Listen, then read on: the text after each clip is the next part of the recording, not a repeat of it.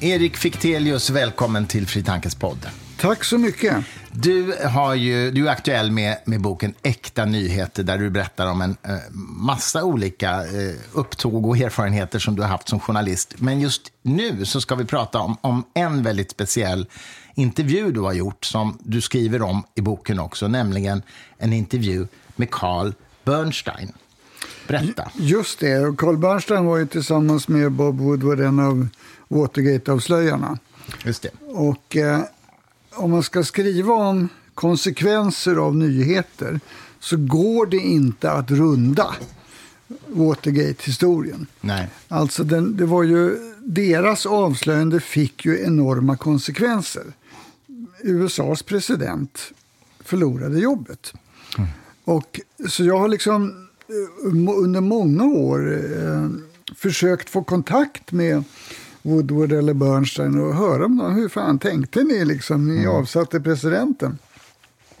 Men det var inte så lätt. Men till slut så dök Carl Bernstein upp i Sverige på mediemässan i Göteborg 2015. Och då fick jag en ordentlig intervju med honom på video och med bra ljud kring det här, hur de tänkte då. Och det utgör ju ett helt kapitel i boken. Hela intervjun finns ordagrant utskriven. Och den handlar liksom om hur de tänkte, men det handlar också om meningen med journalistik.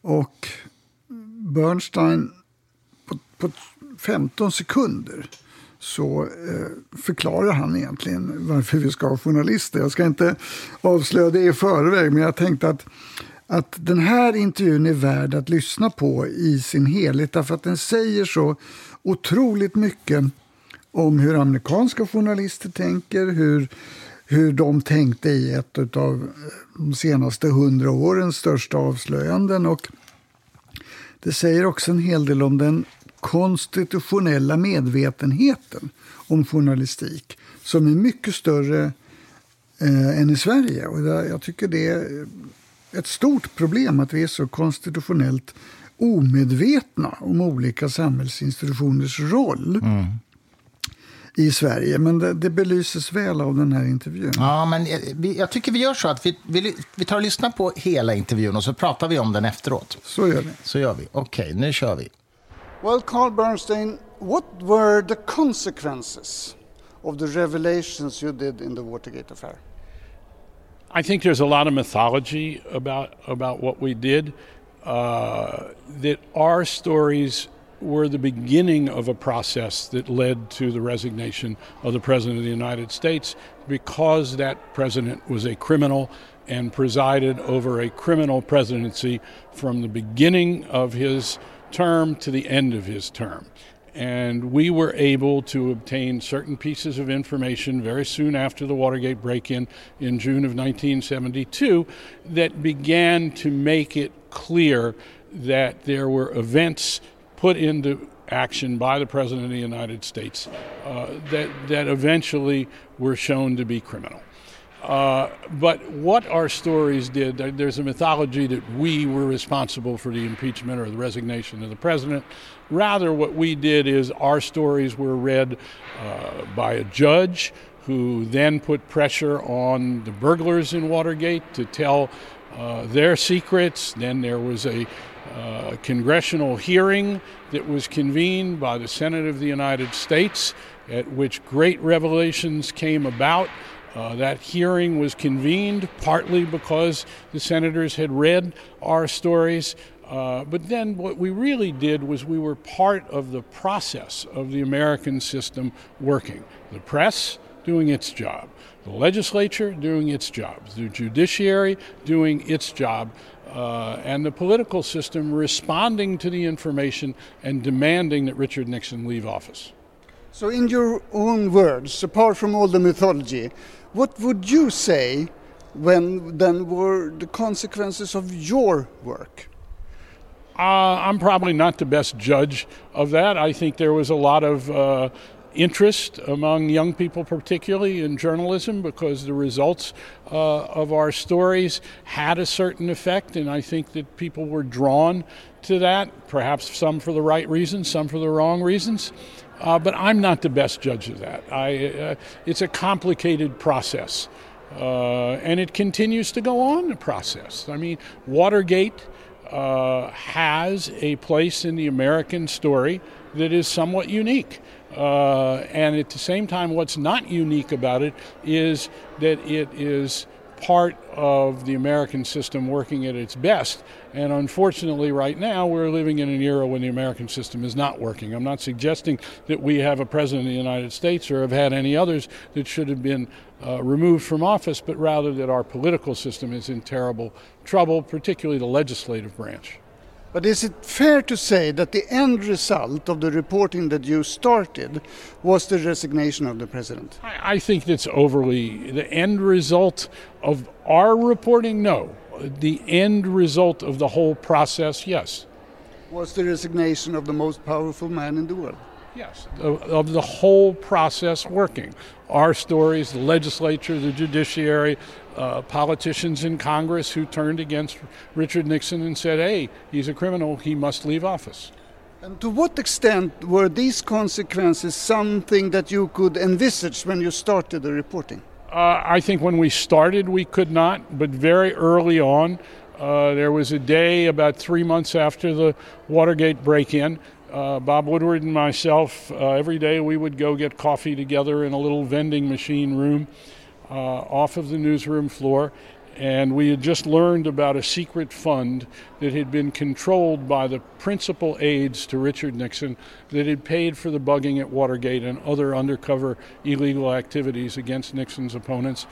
And I put a dime in the coffee machine and I felt a chill go down my back. We were about to do this story about this secret fund and who controlled it.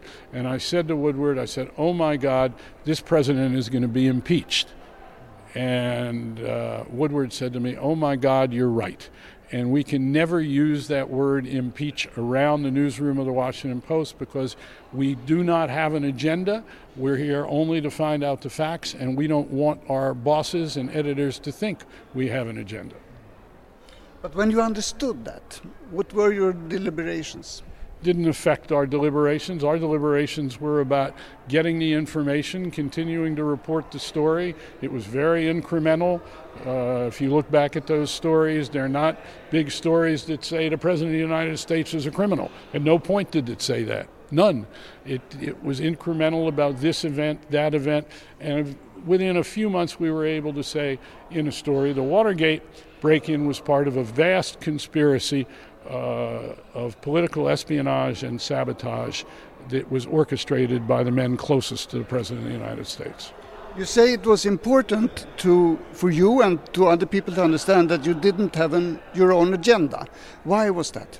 Because the job of the journalist is to find the best obtainable version of the truth, wherever the facts lead. If the facts had led to exonerating Richard Nixon, we should have presented those facts.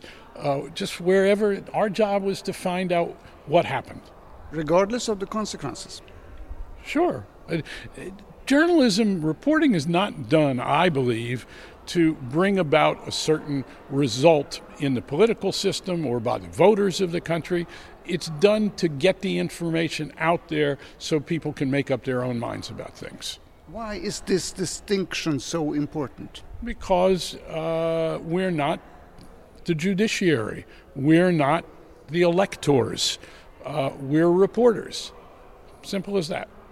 How hard is that in real life? It's very hard. Look, that reporting, I keep giving this definition as the reporting being the best obtainable version of the truth. Well, it takes persistence. It takes having common sense. It takes a good deal of being a good listener. It takes, I believe, not having a preconceived notion of where the story is going to take you, but that you go where the facts take you. It has to do with context. So all of those things. Are there any boundaries to this ruthlessness of reporting? Sure. The law. It seems to me that reporters ought not be breaking the law, we shouldn't be breaking into people's houses. We shouldn't be tapping their telephones, as the Murdoch press did, for instance. That's about the methods, but when it comes to discuss the consequences, no, it's very important to methods. And if we begin to adapt illegal methods ourselves, as happened with the Murdoch press in the hacking scandal in England, that's a terrible thing, and it will undermine what it is we're supposed to do. So those prohibitions seem to me to be very important. But when you report the best attainable version of the truth, are there any boundaries to what consequences this can lead to, and then what considerations you should have as a reporter? I'm not sure I understand what you mean. Well, for example, issues of national security, are there an end? Yeah? Look, it seems to me that we need to be responsible in terms of national security issues. I'll give an example. Bob Woodward, myself, some other reporters knew during the Cold War that the United States had tapped into the undersea cable that enabled Soviet submarine communication. And from that tap into that cable underseas, we were able to get vast amounts of information. The United States intelligence services were. It was called Operation Ivy Bells, was the name of the intelligence gathering program. We knew all about it. Of course we didn't put it in the newspaper. That you don't act in ways that would be inimical to the security of your community. It's basic. So of course there's a self-imposed restraint. But it doesn't mean, though, that if a president or a senator or anybody else says if you disclose that, it's going to endanger national security, and you don't print it or put it online, you have to then make a judgment, well, will it endanger national security? And you have to do your own reporting and make your own judgment. But I think you have to be very careful about these things. Were there any considerations about national security in the case of Watergate? No, Nixon tried to say there were, but we said no, there weren't. Why did he try to use that card? He tried it more with the FBI than he did with us, because he didn't want the FBI to investigate into areas that he knew would lead to the cover-up that he led of what it was his presidency had been doing. There are examples in American political history when powers have interfered with playing the card of national security. For example, the incident of the Bay of Pigs, when Kennedy interfered with the New York Times. What is your view on this? My view is that journalists have to be very careful about accepting without doing their own test to see if the authorities claiming national security are legitimately claiming it. More often than not, my experience has been they have not been legitimate claims. But that doesn't mean there aren't instances where there are, and I could cite a good number of them where there have been legitimate interests. And also, there's a basic concept that you don't disclose means and sources of intelligence gathering that would compromise those means and sources of the government's abilities. I have tried to coin the word consequence neutrality, which is basically is about the same concept that you're talking about. This means that the reporter should report relevant information and true information, but you should not let the consequence of the news influence your decisions to publish or not. What is your view on this? I believe that the purpose of reporting is to get the story and the information out there, not to bring about a desired political result. And that it's simple as that. That the most important thing that a reporter does or journalistic institution is to decide what is news. And that decision ought not be based on electing this candidate or that, or passing this law or that. It ought to be in regard to the facts and context about this politician or this law or whatever it is. It is not about trying to bring about a preconceived result politically. Because then you will be a politician yourself. Well, I think then you then abandon your ability to continue to report in a way that people will have faith in your reporting. And this is also an ethical view, of course, on our profession. What would you say is happening to this notion in today's reporting? I think there's much less problem with the reporting today. I think there's great reporting all over the world, maybe more than we've ever seen, particularly because of what's going on that often we don't know about in Africa, in Central America, in Latin America. Great reporting about all kinds of conditions and oppressions that we don't usually publicize in the West in the traditional media. Great reporting, and I see a lot of it by judging different organizations' prizes, by the work of organizations that work in behalf of free speech and a free press. So I think there's a more important problem, and that is the way that our information, when we do have the best obtainable version of the truth, is received by citizens. I think in the Western democracies particularly, and in the democracies of the former communist East, that there has become an ideological moat that is separating left and right, in which each side has become so enveloped by the belief in its own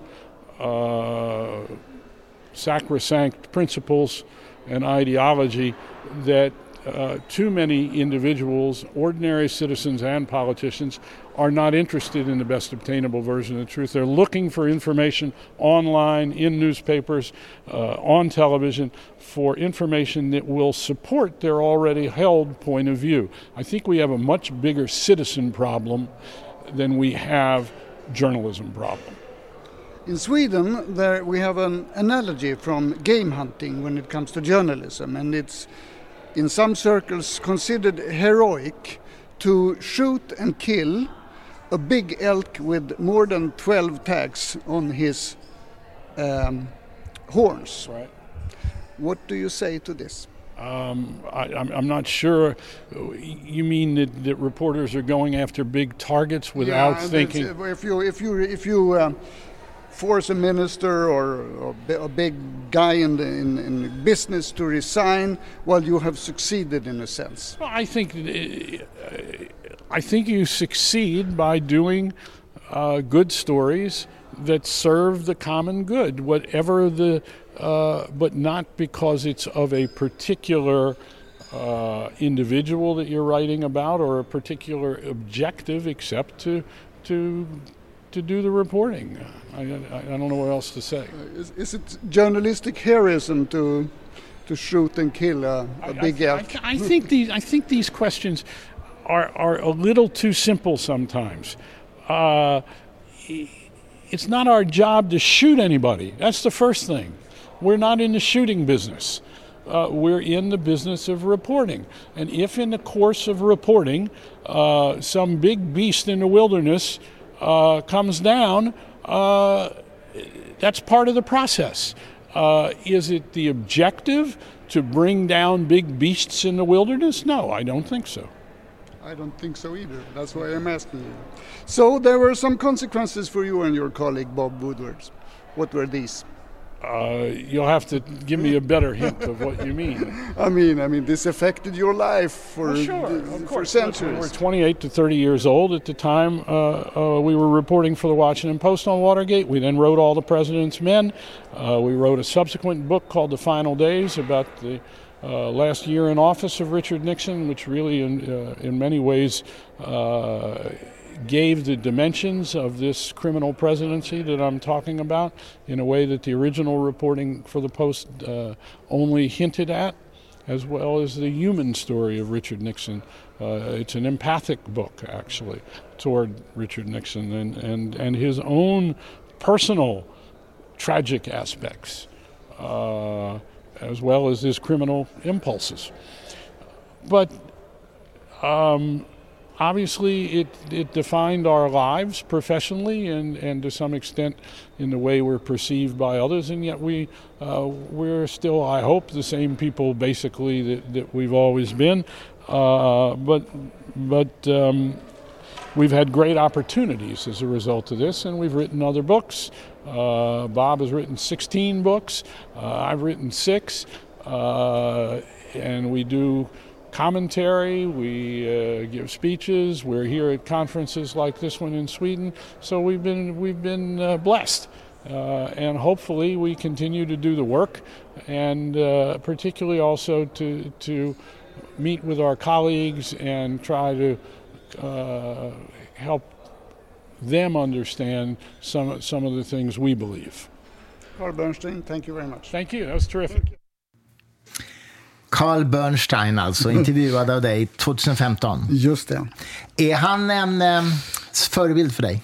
Ja, i högsta grad. Alltså ända sedan Watergate och filmen All the President's Men. Men det är klart att nu när man hör det här igen så det värmer ju mitt hjärta att denna ikon, denna gigant faktiskt i alla avseenden delar min uppfattning om journalistiken. Och han sammanfattar ju så elegant det jag tycker är så häftigt på några sekunder. We're not there to shoot anybody. We're there to report. Simple as that. Och det är liksom, fan, det är rätt och det är det jag har försökt predika i 50 år. Va? Ja. Och så säger han det mycket bättre än vad jag någonsin har sagt, men väldigt klart tänkt. Alltså, jag tänkte på det när han säger we do not have an agenda. Så fick jag en känsla av att det också, inte bara gentemot läsaren utan gentemot sina chefer, så får det inte framstå som att man har en agenda. För då kan chefen ana oroad. Eller hur? Det är lite det han sa också. Och det visar han, det är ett chefsansvar. Det är liksom, och han fångar ju den här, det är liksom ett ikoniskt ögonblick i journalistikhistorien. De står vid kaffeautomaten, stoppar ner en dime och fan, då trillar polletten ner. Vi kan inte använda ordet impeach för vi har ingen agenda. Och inte ens på redaktionen säger han, för då kan folk börja tro att vi har en agenda. Ja. Och det får de inte ha, och det lever de amerikanska journalisterna så tydligt med. Om de skulle haft en agenda, då skulle cheferna ha slagit ner på dem. Och det är ju väldigt bra. Det är alltså en institution som fungerar. Och hur känner du inför samma sak i Sverige då? Det har ju varit en diskussion om en del dokumentärfilmer till exempel där man möjligen inte har varit med direkt osanning men har ändå valt ut, varit väldigt selektiv i sina val för att driva en tes. Ja, det är det som är problematiskt. Det är det som är det inre hotet, som jag säger. Amerikanerna har det här mycket starkare i sin ryggrad. Varför då? Ja, alltså de står där varje morgon och svär trohet till flaggan och konstitutionen. Konstitutionen är mer medveten i hela det amerikanska samhällslivet. Närvarande i det amerikanska samhällslivet än i vårt. Och det återspeglar sig också i journalistiken. Och han avvisar ju, det är också intressant, nej, det var inte vi som fällde Nixon. Nej. Det var ett amerikanskt system, en process som fungerade. Våra artiklar ledde till att kongressen agerade, att åklagare och domstolen agerade, och det i sin tur ledde till, men det var inte vi. Vi rapporterade det vi hade fått fram, och hade vi fått fram något bra om presidenten skulle vi ha rapporterat det också. Och det här förhållningssättet, det starka förhållningssättet i ryggraden, det saknar jag i en svensk journalistisk kontext. Men innebär det att man i Sverige liksom har misslyckats med att förmedla det i journalistutbildningen då? Eller vad beror det på i grunden? Det är svårt att förstå. Det finns ju den här journalistiska konventionen att vi ska hjälpa den svaga människan och så vidare. Och redan där går det ju snett. Vi ska ju varken hjälpa eller stjälpa. Och sen är det är mycket roligare att vara med och påverka än att inte göra det. Det finns något liksom tråkigt över det här. Jag säger att vill du vara med och förändra samhället för att bli politiker. Journalistens uppdrag är ett annat. Ja, det är lite tråkigare. Det är ju klart det är roligare att vara med och påverka på något sätt. Men det menar jag, det är inte nyhetsreporterns uppdrag. Nej. Och det kommer därmed med ett ganska liksom icke önskat budskap ibland. Men ser du en skillnad på så att säga ren nyhetsjournalistik eller när dokumentärfilmare gör en dokumentärfilm och driver en tes? Finns det större friheter att driva en tes i dokumentärfilmer, tycker du? Ja, om du är tydlig med vad det är du gör, då är det en personlig berättelse. Jag försöker ju vara väldigt tydlig att distinktionen för det jag kräver om opartiskhet och saklighet eller konsekvensneutralitet för nyhetsrapportören. Och den opinionsbildande ledarskribenten, klockrent på ena sidan. Dokumentärfilmaren har andra friheter än nyhetsrapportörer, men du måste vara väldigt tydlig med att det är så. Jag menar, based on a true story kan ju vara based on a true lie ibland, och det där är problematiskt. Va? Den där gränsen är flytande, så det är inte lätt att svara på. Och säger man att det är en sann dokumentär, då ställer man egentligen samma krav på den som på en nyhetsrapport. Ja, man borde väl nästan göra det. Om man påstår sig det här är sanningen, då måste man ju använda det förhållningssätt som Carl Bernstein använder sig av, the best available version of the truth. Det är ett väldigt bra begrepp. Ja, jättebra. Men det innebär också att då ska du ta med sånt som talar emot din huvudtes också. Exakt, ja. Och där har det ju varit diskussion kring flera svenska produktioner. Jag menar, Apatiska flyktingbarnen till exempel, eller Estonia, senaste dokumentären och sådär. Så att, om man hej, det här är en propagandafilm för att visa det här och det andra, då tar man ju udden av sin egen film, men ibland kanske det skulle behöva sägas. Tror du att det kan vara rent, prestigemässiga motiv bakom det, att man vill komma med någonting som känns lite sensationellt, och därför väljer man en vinkel som är mer spännande än vad som är the best available version of the truth? Ja, det är olika vinklar är ju alltid nödvändiga, och vinklar kan ju vara problematiska om de är valda i ett propagandistiskt syfte. Men vinkel för att hitta en gestaltning eller en intresseväckande form, det måste man ju kunna använda sig av. Men om man använder och väljer vinkeln för att påverka en viss riktning, det är då det går snett. Men sen måste du ju vinkla för att kunna göra en häftig story. Ja, jo.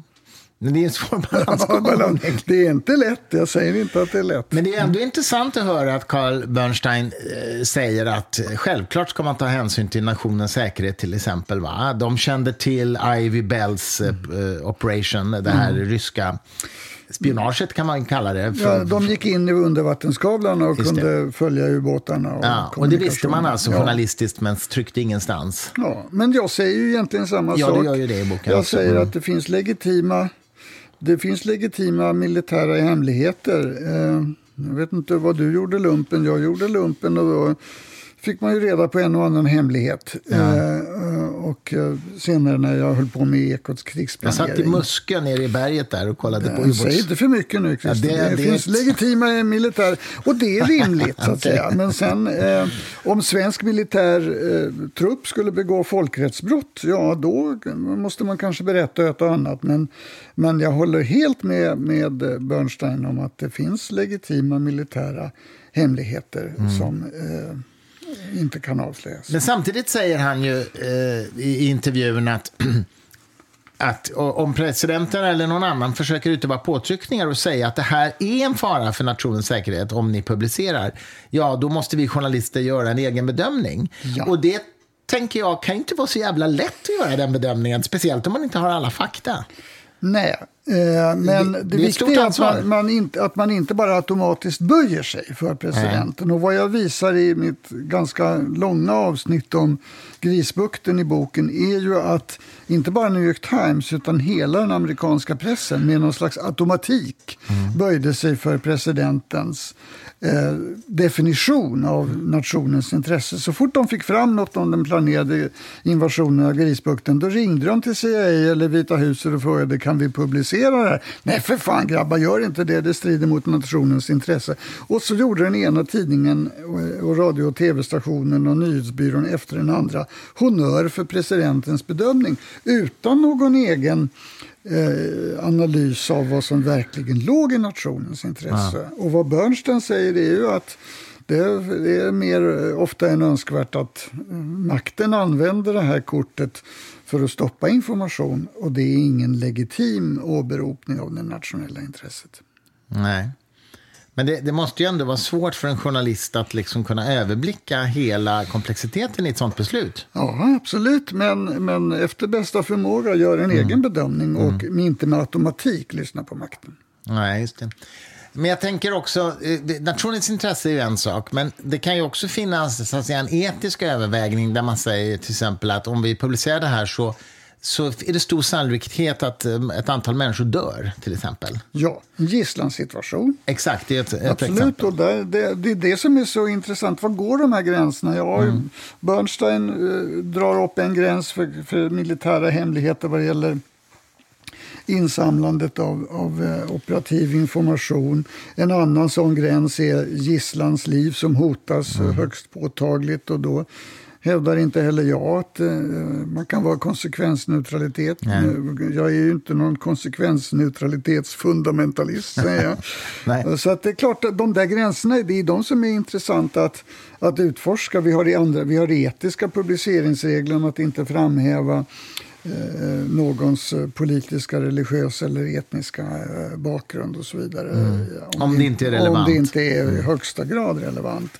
Så att det är klart att den här sortens hänsynstaganden ska vi ta.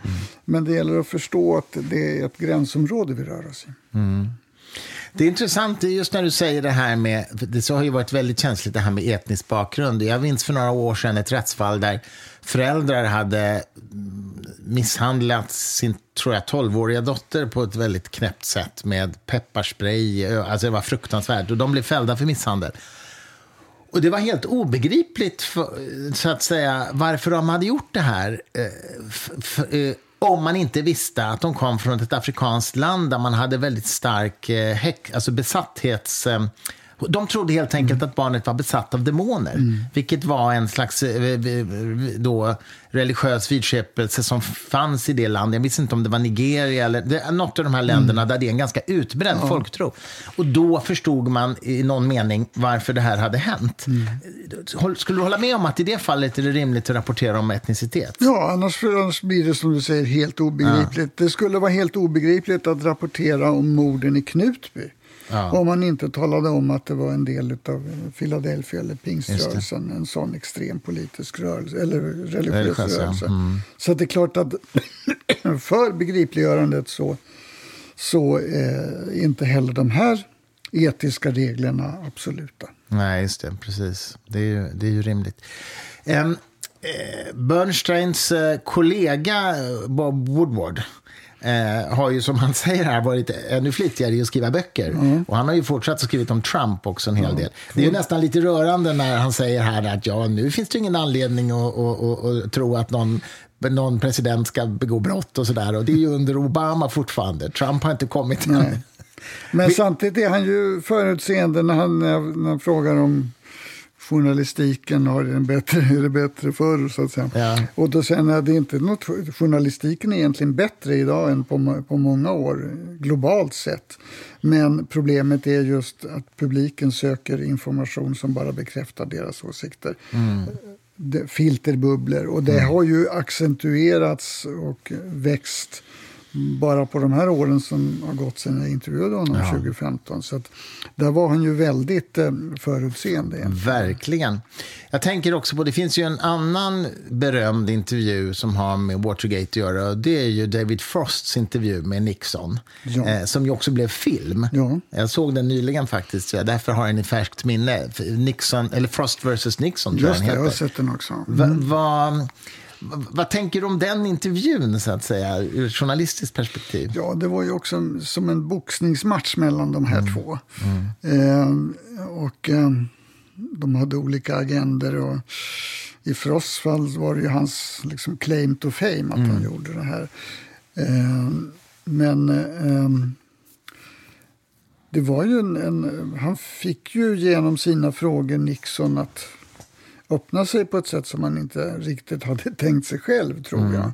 Så det är ju ett journalistiskt praktverk som man då kan se när det växer fram. Det är väldigt, väldigt, väldigt spännande. Ja, det är det verkligen. Sista fundering jag har.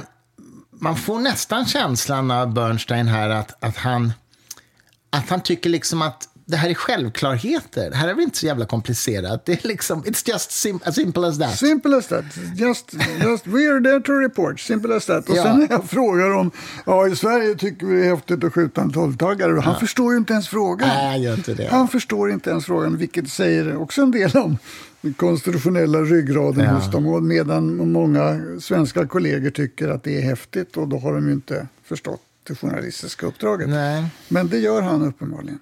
Han gör det, ja precis. Och den verkar sitta i ryggmärgen på ett intuitivt sätt hos honom. Det är liksom ingenting han har intellektuellt kommit fram till, utan det är självklart liksom. Nej, det var kul att intervjua honom. Ja, det förstår jag verkligen. Erik, stort tack för det. Vi kommer ju tillbaks med flera poddar här framöver med olika såna här nedslag i din journalistiska karriär. Men tack för denna gång. Tack så mycket, Christer.